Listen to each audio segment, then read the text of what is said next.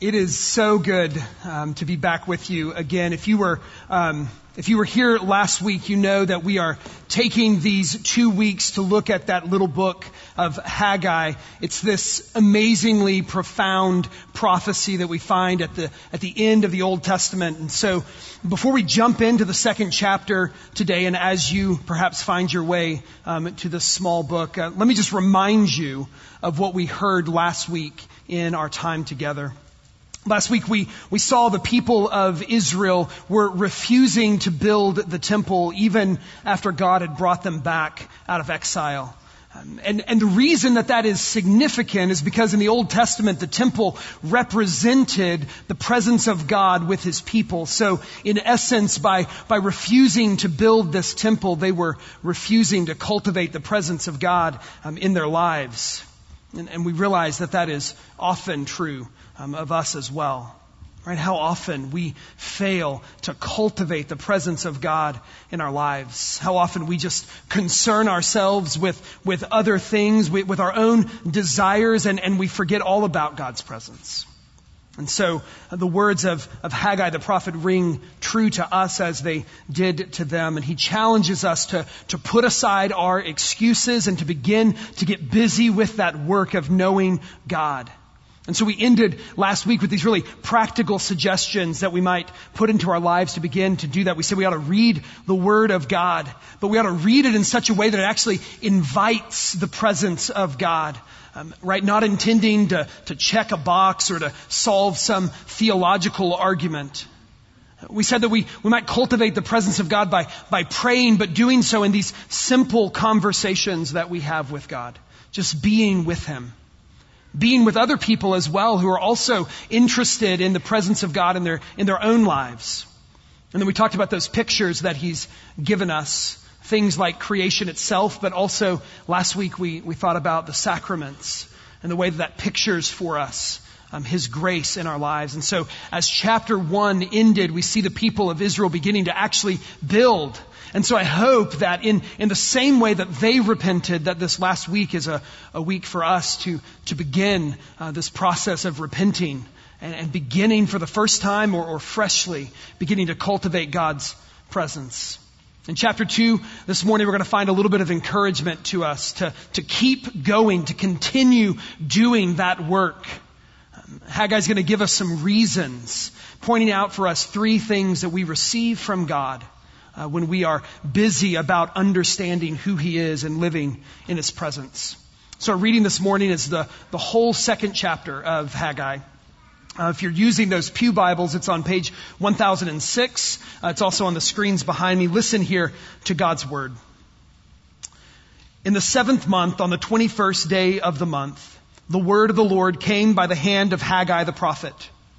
Speak now to Zerubbabel the son of Shealtiel, governor of Judah, and to Joshua the son of Jehozadak the high priest, and to all the remnant of the people, and say, who is left among you who saw this house in its former glory? How do you see it now? Is it not as nothing in your eyes? Yet now, be strong, O Zerubbabel, declares the Lord. Be strong, O Joshua, son of Jehozadak, the high priest. Be strong, all you people of the land, declares the Lord. Work, for I am with you, declares the Lord of hosts. According to the covenant that I made with you when you came out of Egypt, my spirit remains in your midst. Fear not. For thus says the Lord of hosts, yet once more in a little while, I'll shake the heavens and the earth and the sea and the dry land, and I'll shake all nations so that the treasures of all nations shall come in, and I will fill this house with glory, says the Lord of hosts. The silver is mine and the gold is mine, declares the Lord of hosts. The latter glory of this house shall be greater than the former, says the Lord of hosts. And in this place I will give peace, declares the Lord of hosts. On the 24th day of the 9th month in the 2nd year of Darius, the word of the Lord came by Haggai the prophet. Thus says the Lord of hosts. Ask the priest about the law. If someone carries holy meat in the fold of their garment, and touches with his fold bread or stew or wine or oil or any kind of food, does it become holy? The priest answered and said, no. Then Haggai said, if someone who is unclean by contact with a dead body touches any of these, does it become unclean? And the priest answered and said, it does become unclean. Then Haggai answered and said, so is it with this people and with this nation before me, declares the Lord. So with every work of their hands. And what they offer there is unclean. Now then, consider from this day onward, before stone was placed upon stone in the temple of the Lord, how did you fare? When one came to a heap of 20 measures, there were but 10. When one came to the wine vat to draw 50 measures, there were but 20. I struck you and all the products of your toil with blight and with mildew and with hail, and yet you did not turn to me, declares the Lord.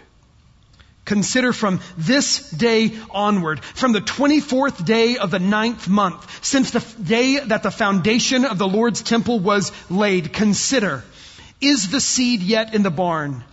Indeed, the vine, the fig tree, the pomegranate, and the olive tree have yielded nothing. But from this day on, I will bless you.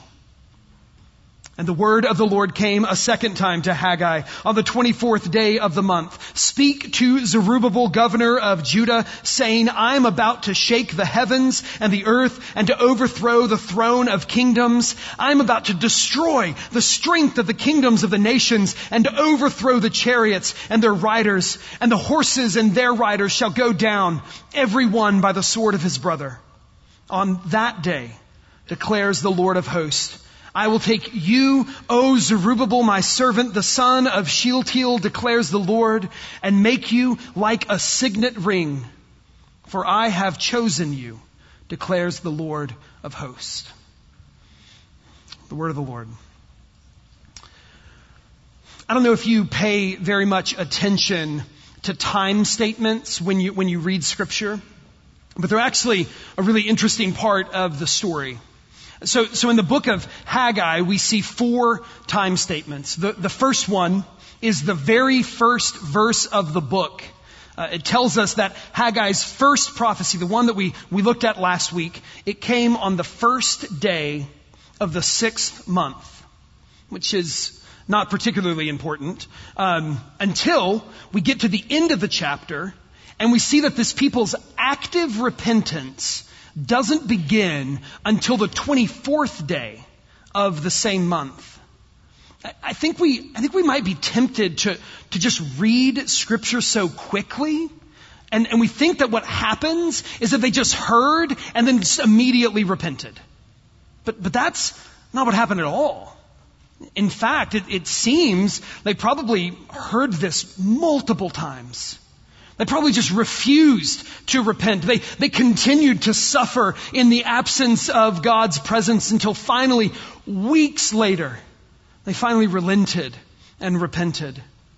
And that's encouraging because that sounds a whole lot more like my experience of conviction and repentance. And perhaps it sounds a whole lot more like yours as well. It often takes me quite a while to finally accept that God is probably right and I should probably turn things over to Him. I mean, this very idea, this idea of cultivating the presence of God in our lives, this is something the Lord has been convicting me of for weeks. So weeks ago in our Wednesday night college service, I spoke about cultivating the presence of God. And when we talked about it, it was one of those messages where really, right, the message is just for the messenger. That's why you're preaching it. And I knew it, and I was convicted by it, and I just didn't care. I just didn't want to repent. And so the next week I was talking on the phone to a good friend of mine, and I told him, I said, I feel like I need to pray that God would give me the desire to want to cultivate His presence. I feel like I'm just steps away from where I actually need to be. And so we prayed about it. And then last week I find myself here preaching on this idea again. And it was then that the Lord began to convict again. And I finally I finally repented. Weeks after the first go-round, I finally did. And we see in this people a thing that we may often feel as well when we put off repenting until we hit rock bottom. Right? You're going to get to rock bottom and then I'm going to repent. But here's the thing that I've realized. Rock bottom is not a thing. It's not a thing. Rock bottom is just a term that we use for the place we were when we finally repented. That's what it is. The reality is you hear people tell their stories and they say, I just hit rock bottom. You think, well, I mean, you probably could have kept going. Right? But like rock bottom, it just all we mean is that's as far down as I went. And so my encouragement, my challenge to us today is, I don't know where you are with your sins, but let me just say, make today rock bottom. Make this the day that you say, I'm done. I'm going to repent today. And the thing about repentance, right, on the one hand, repentance is this one-time thing. It's this time where we turn from pursuing ourselves and we begin to pursue Christ. But on the other hand, right, repentance is a thing that is just ongoing, continual work where we just continue to pursue Christ over and over every day. And that ongoing work of repentance it gets discouraging. It gets overwhelming at times. And it seems that that's what's happened here in the book of Haggai. So the second chapter gives us two more time statements. The next one comes a month later. And then the final one comes 3 months later. And in both of these, what Haggai is doing is he's speaking to a people who are getting discouraged with the work that they've set out to do. And he's providing for them some encouragement, some promises from God to keep them moving forward, to continue building, to continue cultivating the presence of God in their life.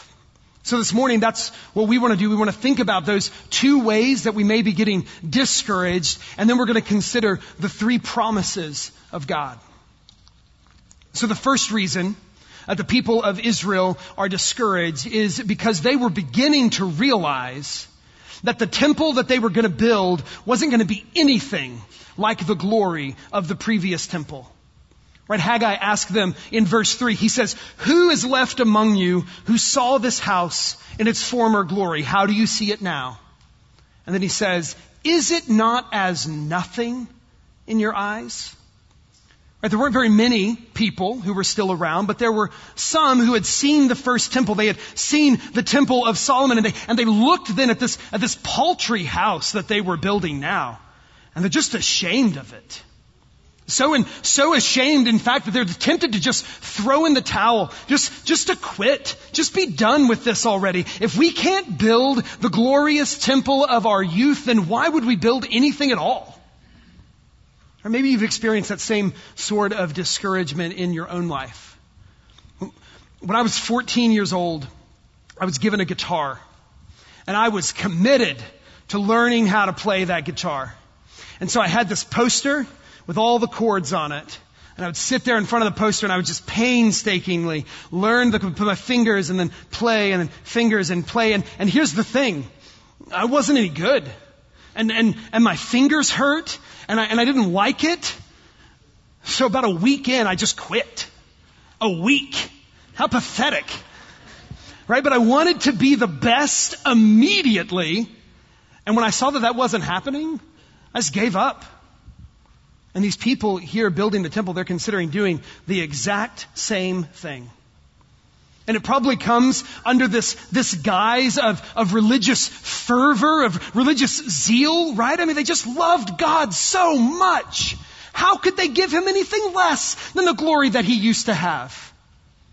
And yet in this effort to demonstrate their passion for God, they're actually running from his very presence. I mean, isn't that the way Satan does us? I mean, he's happy to tempt us with all manner of things that are just outright opposed to God. But he is also happy to tempt us with our own religiosity. I mean, at the end of the day, Satan wants for God to receive nothing from us. And he doesn't really care why that happens. He just wants that to happen. And so Haggai, the prophet, comes to encourage them to keep going, to do the work that they're called to do, and to trust that God would provide all the glory that this house would need. He doesn't need a temple that's going to be made shiny by us. Right? He says in verse 8, he says, all the silver is mine, all the gold is mine. Right? Friends, all of our work, everything that you do is going to fall short of the glory of God. But when it's done through His Spirit in pursuit of His presence, He fills it with glory. And so the second type then of discouragement that we see the people facing comes 3 months after they started. 3 months into this work, and what they realize is they haven't received the blessings of God that they thought He was going to give them. I mean, they thought they deserved it. They've been doing what God told them to do. And so Haggai is sent to tell them that God doesn't work in this quid pro quo sort of way like they expected. God doesn't, again, He doesn't need a temple. God dwells in unapproachable light in heaven above. He's doing fine.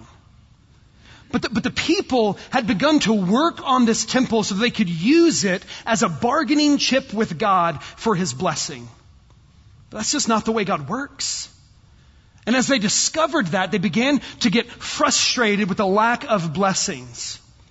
And so the prophet is sent to tell them that the problem is that their work is polluted by sinful desires. So he gives this analogy of clean and unclean things brought before the priest. And then he says in verse 14, he says, so it is with this people and with this nation before me, declares the Lord. And so with every work of their hand, and what they offer there is unclean. Their good work had been polluted by their own selfishness.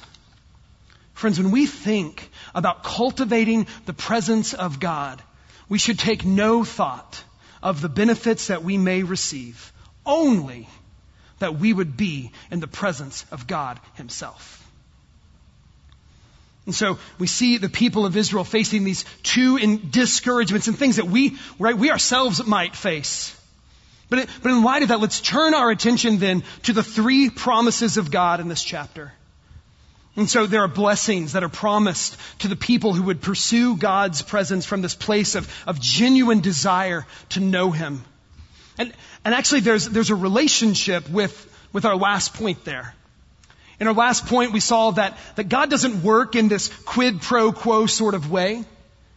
But our text does tell us that one of the promises of God for those who cultivate His presence is physical blessings.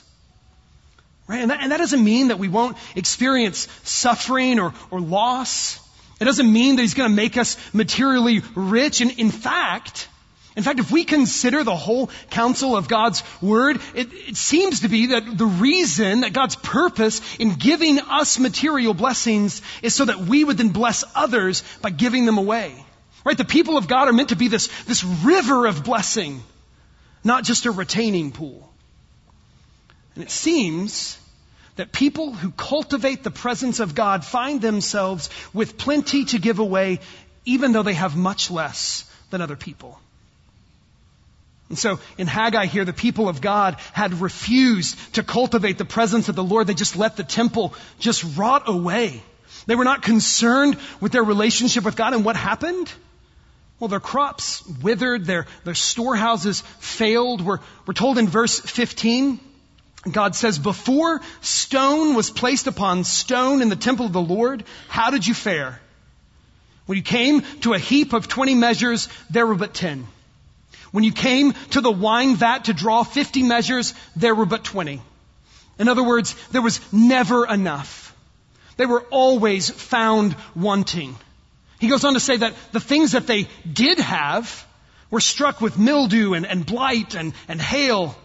They sought after their own kingdoms, and what they found is that neither did they have the presence of God, nor was their kingdom blessed.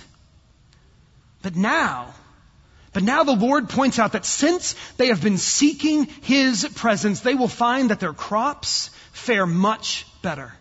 Not just fare better, but overwhelmingly be blessed by Him. Why? Because they've sought His face. They've sought His kingdom and not their own. I mean, isn't this what Jesus tells us in Matthew? Seek first the kingdom of God, and all of these things will be added unto you. Well, what are those things? Well, the verse right above it says, don't be anxious, saying, what shall we eat, or what shall we drink, or what shall we wear? So the things that you needn't worry about are these physical blessings like clothes and food and drink. What do you do instead? You seek the kingdom of God. You cultivate the presence of God. And when we seek His glory and His kingdom, then He takes care of the rest. He provides the rest. Now, am I saying that if you just will seek God's presence, that you'll never have to work another day in your life because you'll just be overflowing with blessings? No. What I am saying is that when we seek God's presence, He provides for us often through the very work that we're called to do. Right, we see this in Haggai here. He asks them this question. Is the seed yet in the barn? In other words, here's God's question. Have you planted the seeds yet? Have you done the work that I told you to do? Plant the seeds, because I'm going to bless the seeds, so plant them. Right, the physical blessings of the Lord come when we do that which God has commissioned us to do. But remember, if you're following the Lord in anticipation of physical blessing, you aren't actually following the Lord. You're following a blessing. And so what we need to do is when we think about cultivating the presence of God, take no thought of the benefits that you may receive, only that you would be in the presence of God Himself. That's the better blessing. The blessing of the presence of the Lord. It's actually the second thing that we see here in our text, God's promising to them. The promise is that if we will cultivate His presence, He'll give it to us. When you see in our text, verse 4, He says, work, for I am with you. Right? In verse 5, He reminds them, my Spirit remains in your midst. In verse 7, He says, I'm going to fill this house with glory. What's He talking about? Well, He's talking about His presence. The same way that He filled the tabernacle in Exodus 40. The same way that He filled the first temple in 1 Kings 8. He's going to fill it with His glory and with His presence. God promises us that if we desire to know Him, He will make Himself known. If we seek Him, He will be found, right? I mean, Matthew 7 says, right? Ask and it'll be given to you. Seek and you will find. If you seek Him, you will find Him. He's not hiding. He longs to be found. And friends, this is all over the place in Scripture. Deuteronomy 4:29, we're told that you will seek the Lord your God and you will find Him if you search after Him with all your heart and with all your soul. The psalmist tells us that God is actually looking for people to be looking for Him. Psalm 14:2, the Lord looks down from heaven on the children of man to see if there are any who understand, who seek after God. In Acts 17, Paul is giving this sermon. In the midst of the sermon, he says that the reason that God interacts in our lives is to prompt us to seek Him and perhaps to feel our way towards Him and find Him. And if that sounds like God is hiding, I should remind you that the next thing he says in that passage is, yet He is actually not far from each one of us. We're told in Hebrews 11:6 that God rewards those who seek Him. What would the reward be for seeking? It would be allowing those who are seeking you to find that which they're seeking. The question isn't, will God bless us with His presence? The question is, do we want it? Will we pursue it? Right? So last week we talked about these ways that we might go about pursuing the presence of God, but this last week I've been convicted of another, perhaps actually an even more precise connection to our text here in Haggai. And it's this, that if we cultivate the presence of God in our lives, we would be joining Him in His work of evangelism and missions. Right? I mean, what are the people told to do in the days of Haggai? They're told to build up the temple. Okay. But then we're told, 1 Corinthians chapter 3, verse 16, that the church now is the temple of God. So how would we now go about building up the temple of God? We'd be growing the church. We'd be sharing the gospel. We'd be seeing people saved. That's how the temple grows. And what's amazing is that command in Haggai to build the temple, it's accompanied, right, by that promise that God is with them. Right, verse 4, work, for I am with you. But the same thing happens in the New Testament.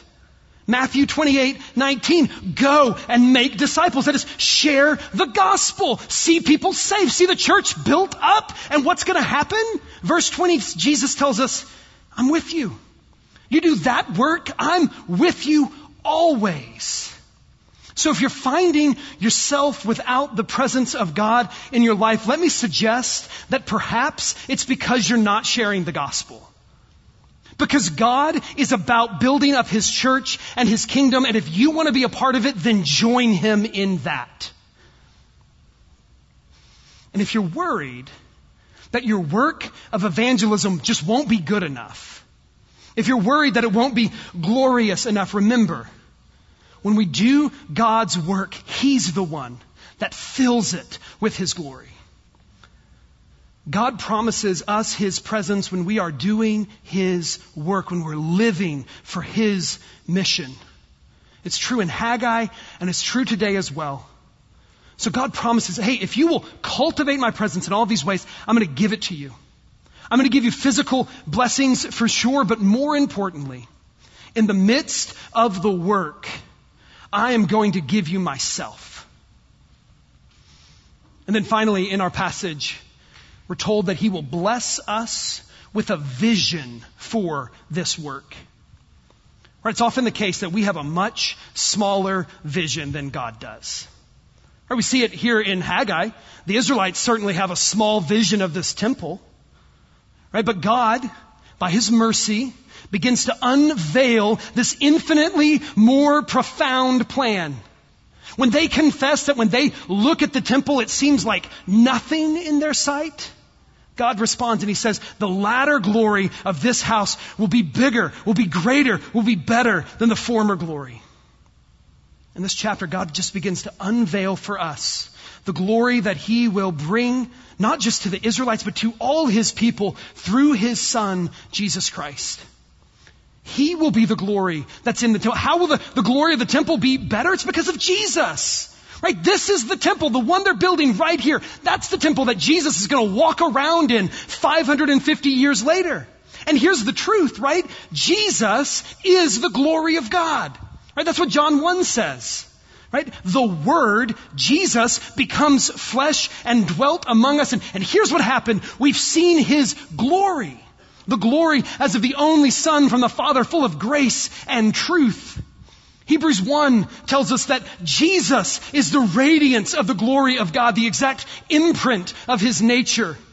The glory of God is seen in the temple in the person of Jesus. And one day it'll be even more. When Jesus returns with His power to establish this kingdom that's going to be over all the earth. This vision of this eternal, glorious reign of Christ over all, that's the vision that God begins to unpack for His people here in Haggai. So if we look back at verses 6 to 9, here's what He says.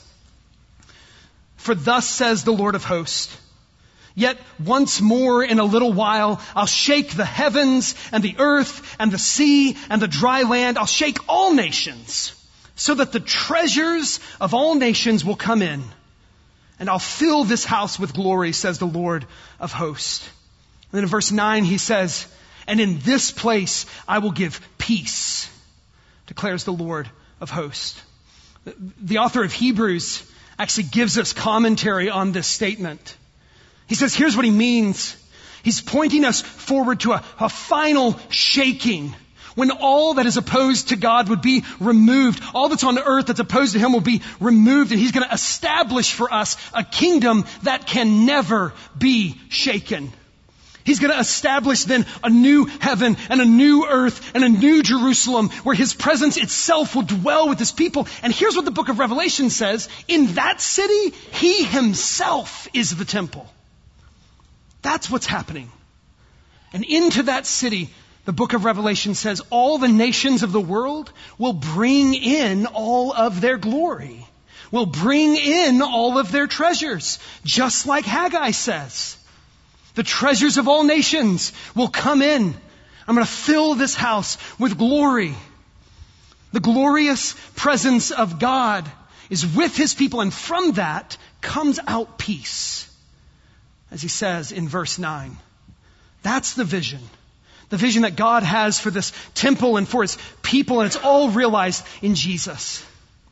That's what those final verses are talking about. If you look down at verse 20, it says, the word of the Lord came a second time to Haggai on the 24th day of the month.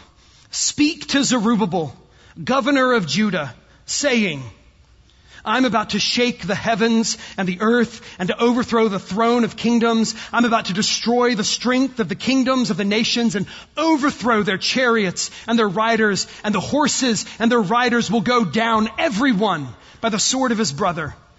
And then catch this. And on that day, declares the Lord of hosts, I will take you, O Zerubbabel, my servant, the son of Shealtiel, declares the Lord, and make you like a signet ring, for I have chosen you, declares the Lord of hosts. What is happening? It's telling us that God is going to shake off all of his enemies, and when he does, he's going to establish a new king. And then he tells us who it is. He says he's going to make Zerubbabel like a signet ring. That term, signet ring, it's a way that God indicates that he's giving authority over to a king. So what he's saying is that one day he's going to give the authority back to the line of Zerubbabel, the son of David. He took it away when they went into exile. Jeremiah tells us that. Jeremiah 22:24. It says this, as I live, declares the Lord, though Coniah, the son of Jehoiakim, king of Judah, were a signet ring on my right hand, yet I would tear you off. But now, he's promising that the king is going to be given authority again. And that's a promise that's still yet to be fully fulfilled, because it's a promise that is fulfilled in Jesus. So when we look forward, we look at the royal lineage of Jesus in Matthew chapter 1. We look at his ancestors, and who do we find? We find the ones that we would expect, of course, but then Matthew 1 verse 12, Zerubbabel, son of Shealtiel. God's vision for his people here in Haggai is a vision of this kingdom that will never be shaken, where God will reign himself with his people forever. Where all nations will give over to him glory, and he will give over to all nations peace. And we find all of that in Jesus. Right, so if we're cultivating the presence of God, he promises, he says, hey, I'm going to provide for you all that you need. But most of all, I'm going to give you myself. I'm going to give you myself not just now, but in this kingdom that lasts forever, when Christ, our King, returns and we reign with him over all the earth. Right? One day our voices will join with these voices of all the redeemed of all time, and we'll all say the kingdom of this world has become the kingdom of our Lord and of his Christ, and he will reign forever and ever. And that reign begins now. In the hearts of all who would seek after him. It begins now. Let's pray.